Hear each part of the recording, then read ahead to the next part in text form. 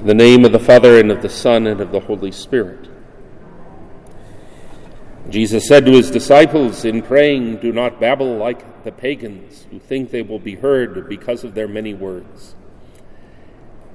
There was an attitude somewhat like, if you just say the right words in the right combination, then God has to give you what you pray for. Kind of like a magic spell. And you have to do it by standing on one foot while patting the top of your head and rubbing your belly at the same time. It's kind of like, fortunately it's not the case here, but in other places I've been, I find those stupid chain letter prayers in the back of the church.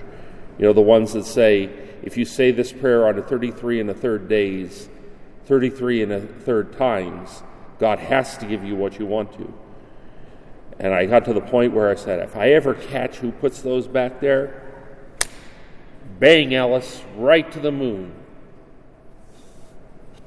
But I never caught them. And they still showed up.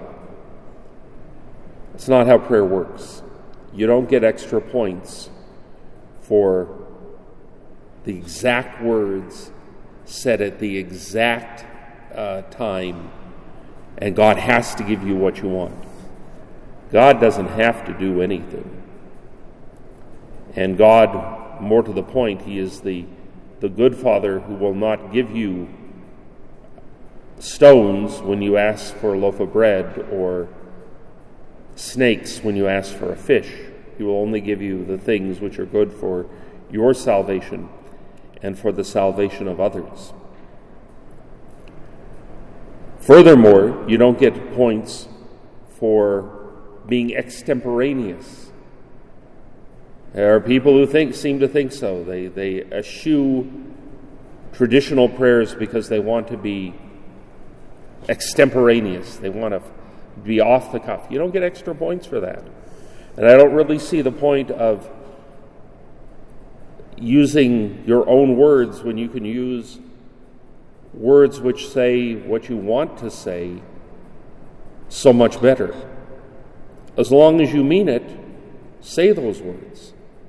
And one of the reasons why we're given rote prayers is so we'll know what to pray, how to pray it, and what we should mean. And the perfect prayer is, of course, the Our Father, given to us by our Lord Himself. And it is the model of all prayers, so much so that in both the Catechism of the Council of Trent and also the Catechism of the Catholic Church, which just came out 20 or 30 years ago. I feel old. It is the Our Father is used as the framework for explaining prayer. And it is a beautiful prayer. Our Father, who art in heaven, and we know the prayer. And kudos to you, by the way, by not immediately saying it with me when I was reading the Gospel. Usually that happens. It's not a bad thing, but it's kind of funny. We need to follow the example of the Our Father.